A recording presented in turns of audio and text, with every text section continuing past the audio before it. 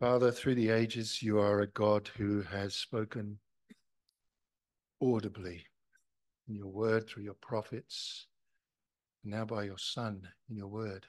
And I thank you, Lord, that you're a God who does that and is not silent, a God that speaks into every situation of our lives, and a God who desires us to hear. And so, Lord, as we hear today, I pray that we would also see. I pray, Lord, that we would be able to look upon and, as it were, to reach out the hand to touch Christ. Lord, that we would know you more and that we would leave today with a desire to proclaim. In Jesus' name, amen. Amen. Good morning, Chapel Street. Happy New Year. Thank you. Here we are, 2024. And I don't know about you, but it's come around very quickly for me. It seemed like it was 2019 last week, and here we are in 2024 already. Hopefully not. By God's grace, no more COVID. And I'm excited that we've got a memory verse, that we've got a Bible verse as a church to, as it were, cleave or cling on to for the year, to have something to dwell in us richly, in addition to what we read and what we know from the word, and to have it in the forefront of our minds to remind us that we need to be proclaiming something. So I'm going to start by asking you to read it with me. Let's read together. That which we have seen and heard, we proclaim also to you, so that you too may have fellowship with us. And indeed, our fellowship is with the Father and with his Son, Jesus Christ. Amen. No doubt through the year we'll have that up on the board again, and we'll go through it again. It's not hard to memorize. It isn't, is it? Is it? Can't be that hard. It's not very long. So I pray that you will memorize it, because it's a good one. Because last year we had a year of quite significant evangelism for us. We're a tiny church. It's the way the Lord's planned it for now. We do pray that it grows and changes in that way. But this is us.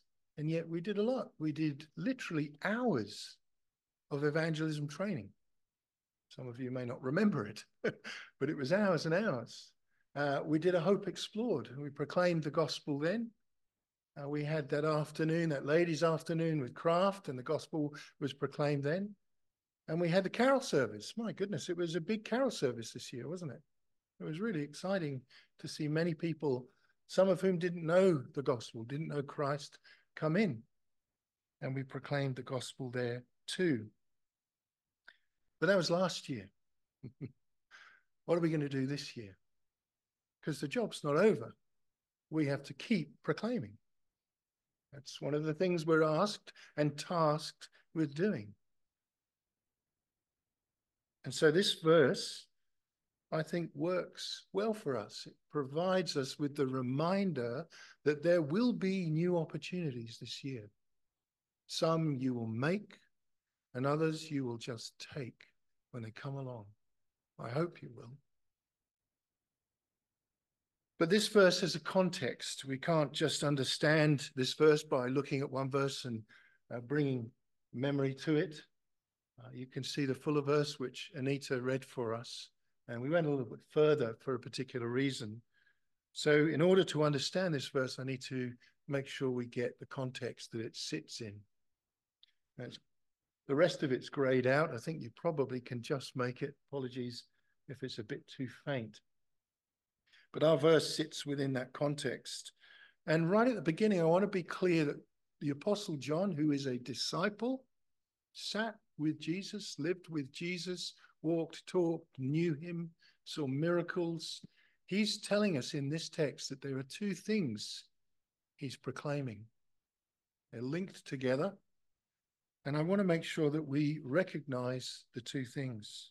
We'll only be looking at one, but it's important we acknowledge the other one. And the second one, which we'll go with first, is actually in verse 5. It's a warning. It's not just the gospel that's being given here for non-Christians and Christians. There's a warning for those that claim to be Christian. John says, this is the message we have heard from him, referring to Jesus, and proclaimed to you. So this is it, that God is light, and in him there is no darkness at all. And we all say amen, hallelujah to that. But then he goes on to say, if we say we have fellowship with him while we walk in darkness, then we lie and we do not practice the truth. That is one of the things that John has come to proclaim, the Apostle John. If we walk in the light as he is in the light, we have fellowship with one another. And the blood of Jesus Christ, his son, cleanses us from all our sin. But there's a proclamation there that should arrest us. Am I walking in the light? We don't have time to open that up, but the epistle spends a lot of time questioning us on that. How's your walk? He's the light of the world. Are you walking in the light? Are you really a Christian? That's one of the things that needs to be proclaimed. And I'm really pleased that that happens here. We regularly hear the call to holiness, the call to repent, the call to live in that way. But the other thing that he's proclaiming, which gives rise to fellowship, is in verse 1, where the disciple says, that which was from the beginning, referring to Jesus Christ, which we have heard, which we have seen with our eyes, which we have looked upon, have touched with our hands, concerning the word of life, Jesus Christ. The life was made manifest. That's the incarnation. We just celebrated that at Christmas. The life was revealed in a human being. It was made manifest. It was shown to us, and we have seen it, and we testify to it. And here's the word, proclaim to you the eternal life, which was with the Father and was made manifest to us. So the second thing that John is proclaiming here is eternal life. Through the one that was there in the beginning, the one that was made manifest, the word of life, comes eternal life. Okay, so that's a bit of a bookend for us on the proclamation that's going on. Let's go back to our verse for the year, verse 3. And I want, as I read this again, for you to notice what the outcome of the proclamation is, or at least should be. Verse 3, that which we have seen, which we have heard, we proclaim also to you, so that you too may have fellowship with us. And indeed, our fellowship was with the Father and with his Son, Jesus Christ. Fellowship, a word we use all the time to refer to the church. We are a fellowship because we are in fellowship. The word that's used there is koinonia. It literally means in communion. This morning I heard Warren say, we come to the table or something like this in fellowship with Christ. We come in fellowship with Christ around the table. I think that's what he said. This is communion, with union, in union, with one another. But not just one another, with the Father. Think about that. That's astonishing. God the Father, the Holy One. We are in communion, in fellowship with him. To be in communion means to abide with, to dwell with, to live with.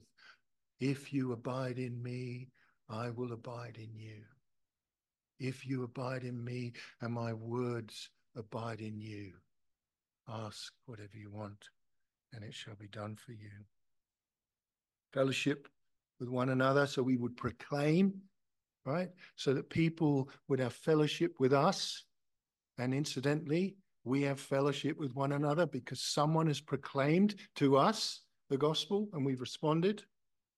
We have fellowship with one another. We have fellowship with the Father, and we have fellowship with his Son. And that is amazing. Because we were born into a world where we had fellowship with another. Not this one, not the Holy One. Fellowship with the dark things in life, with sin, with death. They were the things we were in fellowship with. And now that's changed. And I want to say that fellowship is both a spiritual thing and a physical thing.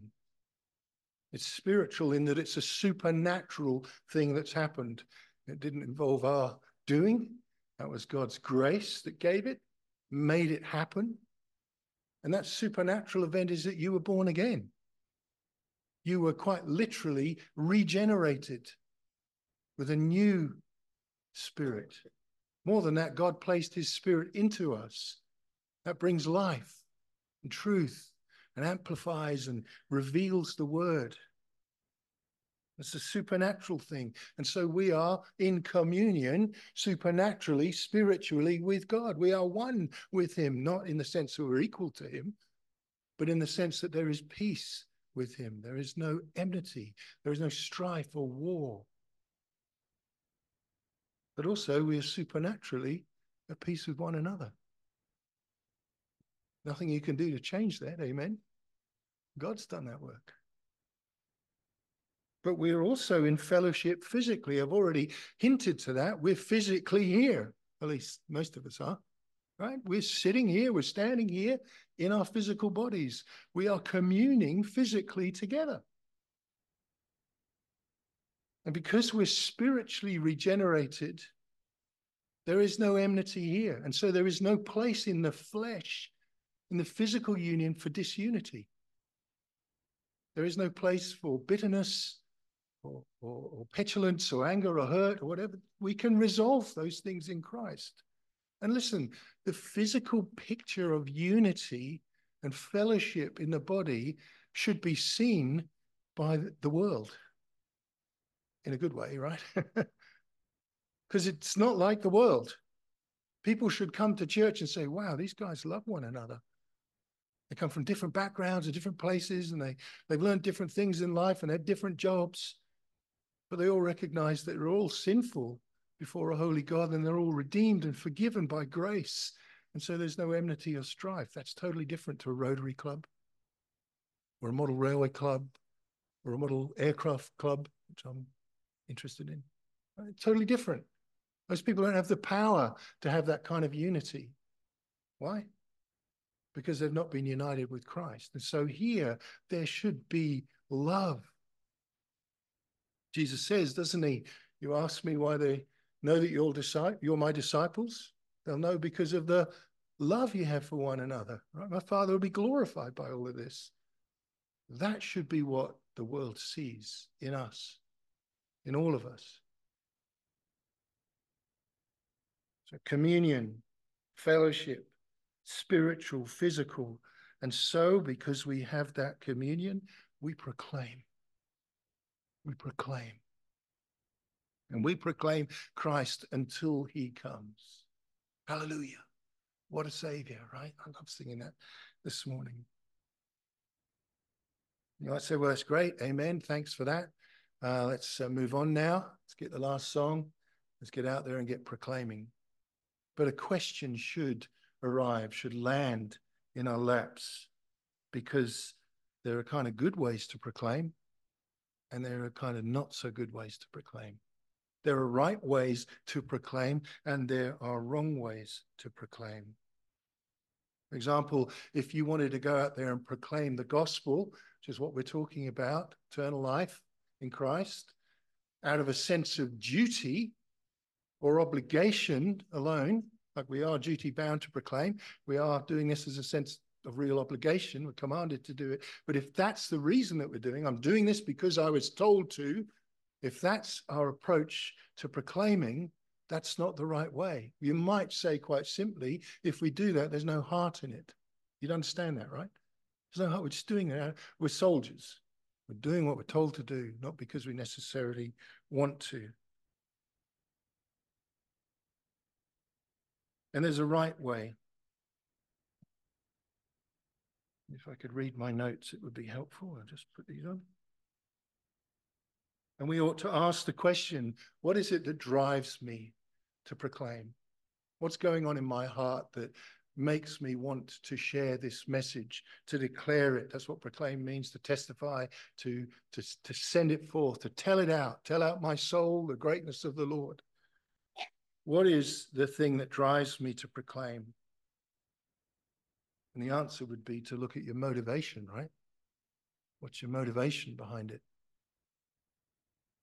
Trying to get brownie points? God isn't a God that issues brownie points. Unfortunately, our text gives us the right motivations. Now, there are many motivations that come from the Word of God around preaching the gospel.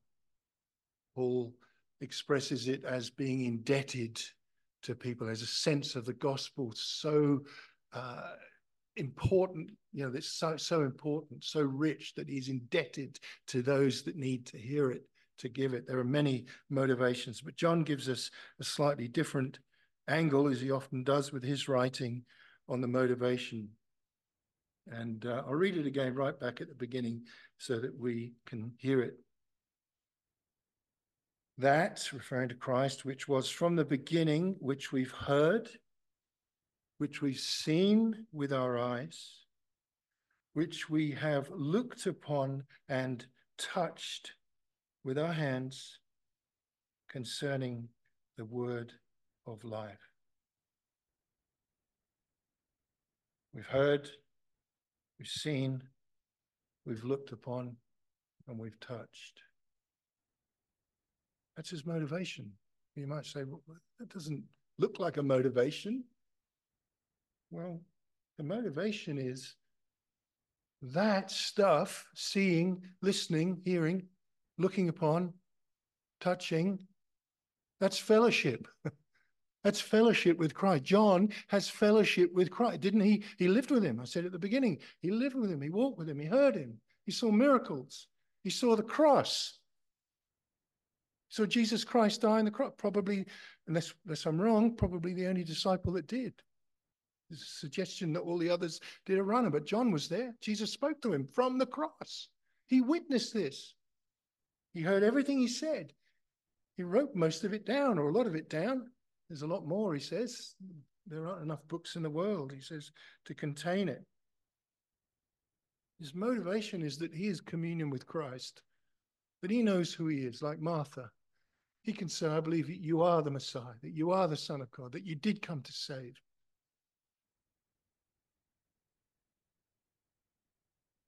And so what does it look like, that fellowship with Christ? Well, I'm going to tell you. 4 things, straight out of the text. First one, that which we heard. John heard something. That which we heard. God always starts with words, doesn't he? Have you noticed that? He loves to speak. That's what this is. This is the voice of God. There's nothing outside of this. The Spirit, you think, is the one speaking. Yes, he is. He wrote this stuff. He dwells in you. That's how he speaks. This is the word of God. He always starts with speaking. He spoke in the beginning and creation came to be. He spoke through prophets. He spoke to Abraham. He gave him promises. How did he do that? He spoke. He did other things, but he spoke. He spoke through kings. He spoke through burning bushes. He spoke, he spoke, he spoke. And as we learned last time, in the fullness of time, he sent forth his son and he spoke through him. Now, in one sense, this is all Jesus. Jesus is the word of life. In the beginning was the word. The word was with God. The word was God. He was with God in the beginning. And the word became flesh and he had fellowship with us. That's what that word meant. He dwelt, he lived, he abided with us, made his home with us. And we've seen his glory as of the only begotten Son of God, says John. He loves to speak. And being in fellowship with Christ begins with hearing. It's exactly the same for us. It doesn't start with being good. It doesn't give you fellowship with Christ. It doesn't start with membership. Although, by the way, if you're not a member, I recommend you become one. I'm not looking at anyone in particular. But it doesn't start with that. It doesn't come or start with your attendance, although I'd recommend you attend every week. It doesn't start by what you give financially or by your labor, by your works. It doesn't even start by trying harder, right? We're good at trying harder. We're all weak and fallen. That's not how you have fellowship. And listen, it doesn't start by accumulating knowledge of this. That's just accumulating knowledge of this. I went to a university with the most eminent professors. Did they know Christ? I know 2 of them did. They had plenty of knowledge of this. That's not how you have fellowship. It starts with listening. Listening to Jesus, listening to the word of God. Listening is the primary requirement for salvation, isn't it? Faith comes by hearing, and hearing by the word of Christ. The word of God, the word says, is able to make you wise unto salvation. Not just wise, wisdom that leads to salvation. And I think if you hear, if you listen and believe, then you will proclaim. We can all hear, by the way, without listening. Do you know that? You can all hear things without listening. That makes sense. I mean, let me give you an example. Just cast your mind back to school days for a second. Some of you, that's going to take a few more years than others. I can remember being at school, being, let's say, in a geography lesson and hearing blah, blah, blah, blah, blah, but not listening. And you know what the teacher would say? Ostrom Minor, pay attention, listen up. I know that you're hearing, but you're not listening. And so I tuned in, and I give you the benefit of everything I learned about glacial deposition and rain and all the other things you learn. But we can hear without listening. You can come here this morning. Some of you may be doing, I hope you're not, some of you may be doing this. You're hearing what I'm saying, you're hearing the words, and you're hearing the sentences, and hopefully by God's grace I'm being clear, but you're not listening. You're not thinking, how does this apply to me? And so when we hear the voice of the Lord, we need to ask that question. What does this mean to me, for me? But I believe if you hear and you believe, you will proclaim. Okay, so that's point number 1. Excuse me, that which he has heard, we have heard. Point number 2 is that which we have seen with our eyes.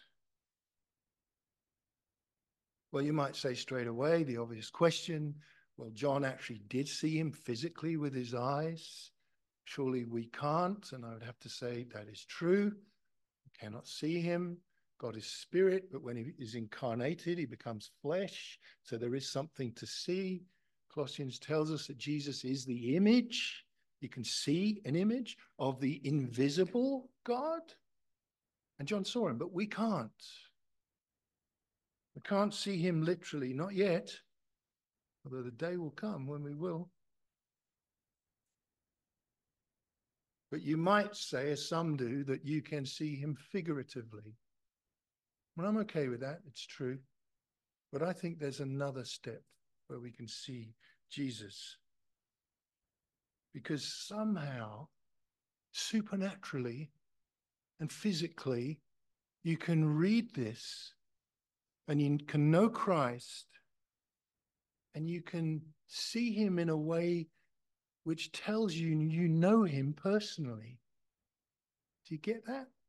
I often use this analogy, but if Anthony Albanese were to walk in today, I would see and know that it's Anthony Albanese. But if I'm to really know him, I've got to go and chat to him. I've got to engage with him. Well, that's exactly what this is. It's his voice. This is him speaking. He's engaging with us. If you will, he's chatting with us about the most significant things eternally. And to see something, of course, like everything, we need to have our eyes opened, don't we? Can't see things when your eyes are closed, can you? It's obvious. What I want to say to us is to see Jesus. I think that one of the hymns this morning, see him in Jerusalem, see him on the cross, see him in Calvary, see him, see him, see him, see him. I think that's a beautiful hymn. But it's a work of the Spirit to open our eyes. And when you open your eyes, you don't just look, your eyes are directed to something. If I want to look at Jeff, I need to look at him. Right? I can't look this way. So we've got to have our eyes opened, work of the Spirit, and we've got to have them directed correctly with wisdom. Paul puts it like this in Ephesians when he's praying. He's telling the Ephesians how he prays and what he prays for. He says that he prays that the God of our Lord Jesus Christ, the Father of glory, may give you a spirit of wisdom and of revelation in the knowledge of him. Did you hear that? These people weren't going to see Jesus in the flesh. Jesus had been ascended. It's probably 40 or 50 AD, possibly even later. And so how was it that they were going to see something revealed? Because if something's hidden, you can't see it, but when it's revealed, it's there to be seen. It's pretty obvious, this stuff. Well, the work of the Spirit. He goes on, let me read it again. His prayer is that God, the God of our Lord Jesus Christ, the Father of glory, may give you the spirit of wisdom and of revelation in the knowledge of him. Listen, having the eyes of your hearts enlightened. That's a beautiful metaphor. So you can see something, right? Because your heart is dark without Christ. When you're regenerated, the eyes of your heart are up, you see something. Having the eyes of your hearts enlightened, listen, that you may know what is the hope to which he's called you. What are the riches of his glorious inheritance in the saints? What is the immeasurable greatness of his power towards us who believe? And Paul actually goes on, the list goes on. You see Jesus, you see the hope. You see the immeasurable riches. You know something of this, don't you? It's this. It's the Spirit. And seeing is linked to hearing. To be blunt, you won't see anything unless you hear. You just see random thoughts or your ideas about who God is. That's what the rest of the world is doing. You won't see unless you hear, and you won't hear unless you read the Bible. And guess what? You won't proclaim. You won't proclaim.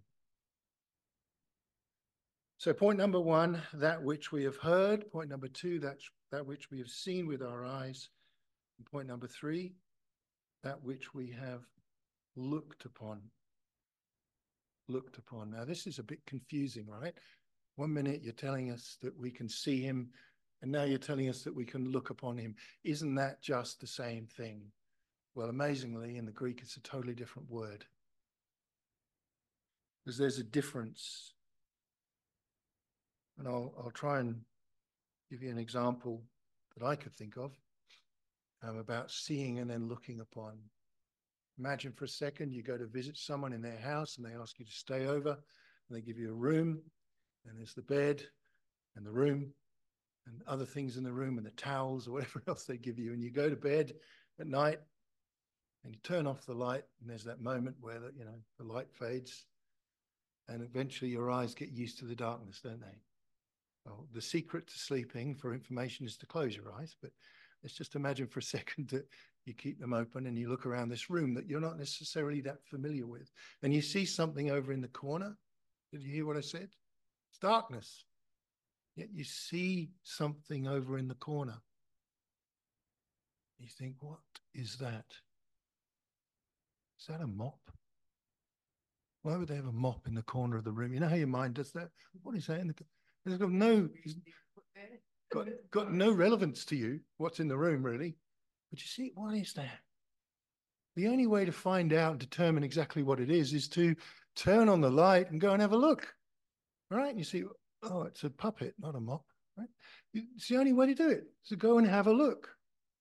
And that's exactly what this means, to look upon. You see, sometimes people get saved, well, all the time, I would say, people get saved and don't know all the theology. They don't know what the Trinity is. They may not even understand the atonement. They may not even understand the depth of depravity of their own life and their own sin. But they see Jesus. And they know that he died for them. They know that he's God, like Martha. But then when they look and look and look and look and read and come to church and go to Bible studies and delve and dwell and have the word of God abiding them, the light goes on, doesn't it? You see more, you savor more. Is there a limit to seeing this man? No, but you keep looking, why do you love me? Why do you, oh my word. Why, you're speaking to the Father on the cross for my sin. You're asking, oh, right? The light goes on. You see, you look upon him. And another rendering of the Greek is literally to see something by visiting it. Literally to meet with it. And so looking upon takes another dimension, doesn't it? Because now we can pray. We can speak. We can use words. We hear words. They affect us. They challenge us. They change us. They just cause us to adore Christ. We talk about him being a king that we worship. Why? Because the word has said something to us. We see more, and so we pray and give thanks. We adore him. We confess. We make supplications for others, and he hears us. It's just amazing. And I think that was what it was like for John. Didn't just see him in the darkness from afar. He dwelt with him. He went up close and personal. He looked upon him. He looked upon his life. I think one of the most astounding things that probably came back to him from looking upon him was, this man's righteous.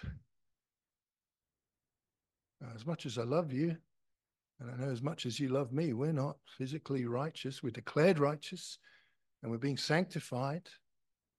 But this man was right. Look upon Jesus Christ. I mean, that's what John got to see. Well, guess what? So do you. So do you.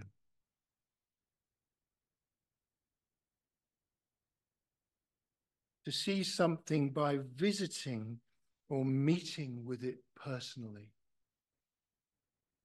Because God's word is a lamp to our feet, a light to our path. God's word is a thing that by the Spirit of wisdom opens our eyes and causes us to see. You know, the Apostle Paul knew it all.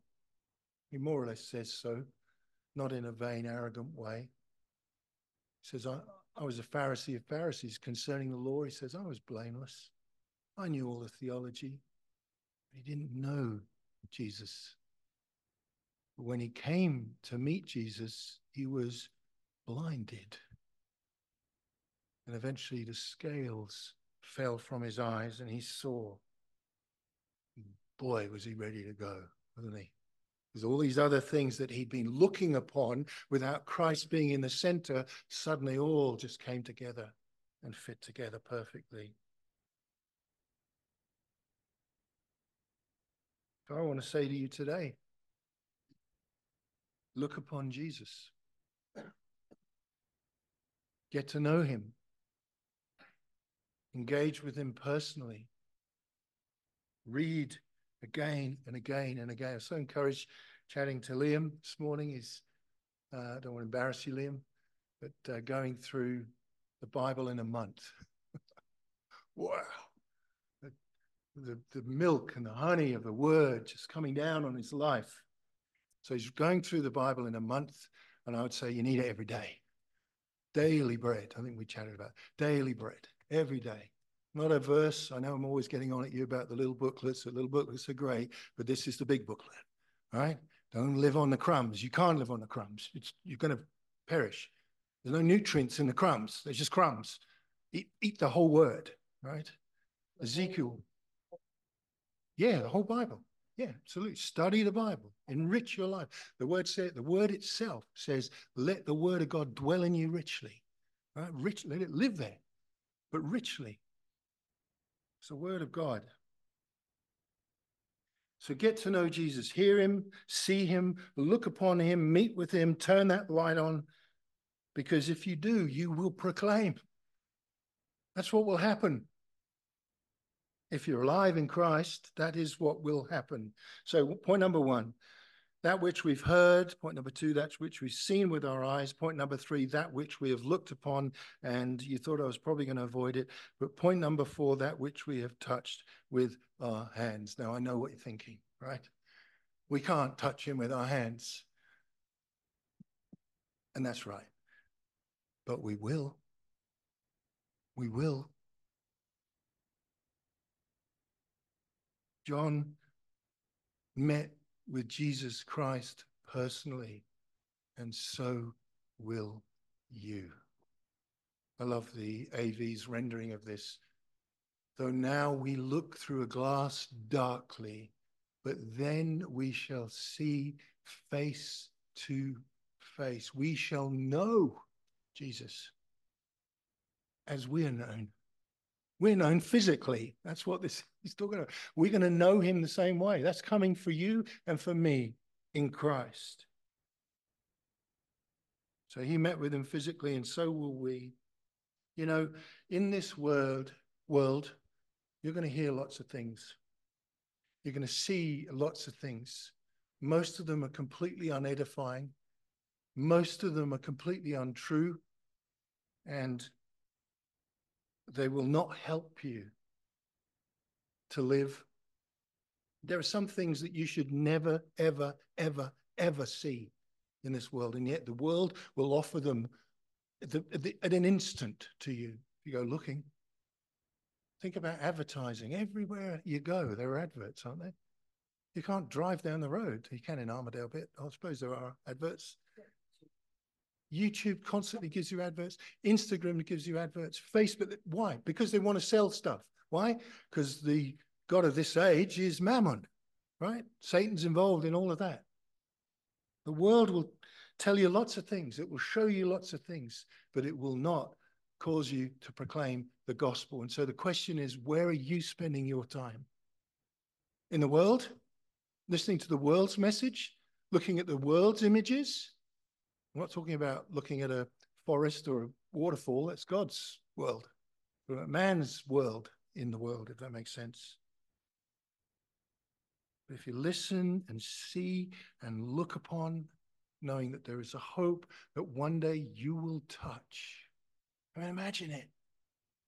Jesus putting his arm around it. Well done, good and faithful servant. That blow your mind? It blows my mind. And so if you invest in these things, you will not be fruitless in proclaiming. And it is the power at work in the gospel message, the person of Jesus Christ that we're learning about, that we're knowing, that we're going to proclaim about. I guess as we move to close, I want you to think about how your proclaiming is, how your declaring is, how your testifying is. What will you talk about at the end of today's message? The things of God or the things of the world? Many years ago I was going to say last century, which is true, in the late 1990s, I worked in America for a company called Tom James. And they are the initial Encyclopedia Britannica sales people. Do you remember those people? Do we have those here? They used to knock on your door with these wonderful books. Hey, look at this. You can, before the web, obviously, you can learn all this stuff. It only costs you $1 million or whatever it costs. And there are thousands and thousands of people around America selling encyclopedias. And more recently, I think after the 50s, they shifted their emphasis into woven textiles and they sold suits. They used the same model. They used to have these carry-on bags, and inside the bag were all the swatches of different fabric. And they go to the business people in particular, and they say, "Hey, we're going to do your suit. We choose your garment." They took the measurements, went away, they made it, and brought it back and took the money. And when I was working with them, they were going through this kind of challenge, because what they noticed was, out of thousands of salespeople, many of them were completely fruitless. They weren't very good at sales. And there was this other group that were brilliant at it. And they were really vexed by this. Why is this the case? What is working and what isn't working here? And so they thought, well, maybe we need to do better training. We've done some of that. Or maybe we need to organize events where people can come and we can do big things and they'll buy the suits. We've done something like that. Maybe we need to inspire people more from the pulpit. Though they didn't have a pulpit. So they incentivized people. They gave them bigger commissions. They organized prizes every quarter for the best salesperson in that state. And on and on. It didn't make any difference. And then they realized something about the people that sold really well. And that was simply this. Two things. One, they were older. And two, because they are older, they knew the founder of the business. See, the company had a founder who had a vision to sell stuff. Big deal. And they knew him. They'd seen him. They'd heard him. They'd listened to him. They'd looked upon him. They'd touched him. They shook his hand. And he had, in their world, which is just secular, don't get carried away with this, they had believed in him. And so they were great salespeople. And let me be really clear. We're not selling anything. I don't want you to go away and say, Sam said, we've got to get out there and sell the gospel. That's nonsense. What we have is free. It's free. There is nothing in this country prohibiting us from proclaiming this. Nothing. Just now, we don't need incentives. What we need is the right motivation. And here it is, folks. Our verse for this year.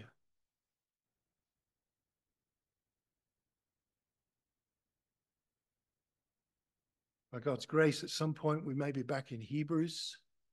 We may get to a particular verse that's very much loved by one person here at least, that talks about running the race. We've all got a race. We've got to run it with endurance, casting off the sin that so easily entangles us. Run the race that's set before you. You know what it says next? Fixing our eyes upon Jesus. Fix your eyes upon him, not the world. Then it says, who is the founder and the finisher, or the author and the perfecter of our faith. That's our founder, Jesus Christ, who according to this word was there in the beginning. Didn't just pop up in history to work things out. It was all planned from the beginning. The one who spoke and creation came into existence. The one speaking in the burning bush. The one giving the promises to Abraham before Moses, etc. The one speaking through the prophets. And the one speaking in here every time we open it and read it. He's our founder. So I want you this year to fix your eyes on Jesus. Fix them on him. Hear him. Look upon him. Because you will proclaim, like John. Let's read it again as we close, and I'll pray. I'll make one other point, actually. Let's read it together. That which we have seen and heard, we proclaim to you also, so that you too may have fellowship with us. And indeed, our fellowship is with the Father and with his Son, Jesus Christ. Everybody out there that doesn't know Christ needs fellowship, needs this table, needs this word. How did you hear it? Somebody somewhere would have proclaimed it to you. So, folks, let's in 2024 not give up. Let's not rest on any laurels that we have. It was great what we did last year. I was so encouraged by it, but let's press on for the upward call of Christ. Let's proclaim what we have heard. Let's proclaim what we have seen. Let's proclaim what we have looked upon and what we will touch. At the end of this section,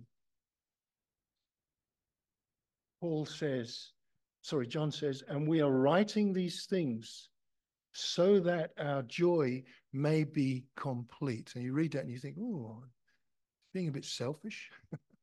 You know what he's saying? We're telling you this stuff because it's our joy to share Christ with you. We don't derive our joy from the world. This is what brings joy, knowing Christ, being in fellowship with Christ. That's why we're proclaiming. We want you to be in fellowship with us because we've got fellowship with the Father and his Son. And if you're in fellowship with him, we're all in fellowship together and we praise God. And guess what? We get out there and proclaim it even more. That's how churches grow. That's the basic model that God chose. We're not selling it. But this year, I pray that you will make it your joy, that you will consider how and if and when and how much you read the word, that you will see more of Jesus Christ, and that together, not just me, together we will proclaim him to one another, even just one another, right? But also to the world that needs saving and fellowship with God. Amen? Let's pray. Our Father in heaven, Lord, again, I just want to thank you for salvation for me. Those that know you here, Lord, can say the same. We heard by your grace, we saw by your grace, we look upon by your grace, and one day we will touch the Lord Jesus. We will be with him and we will be like him. And it's just amazing. And so, Lord, I thank you again for that reality. Lord, we thank you for 2023 and all that you have done through this small group that we are, that know you and love you. And I pray, Lord, for this year, you do it again. And Lord, that we would be proclaiming not out of a sense of duty, but because we have real fellowship with the one that we see who is King of Kings, who is Lord of Lords, who will return again, and who loves us and gave himself for us. In Jesus' name, amen.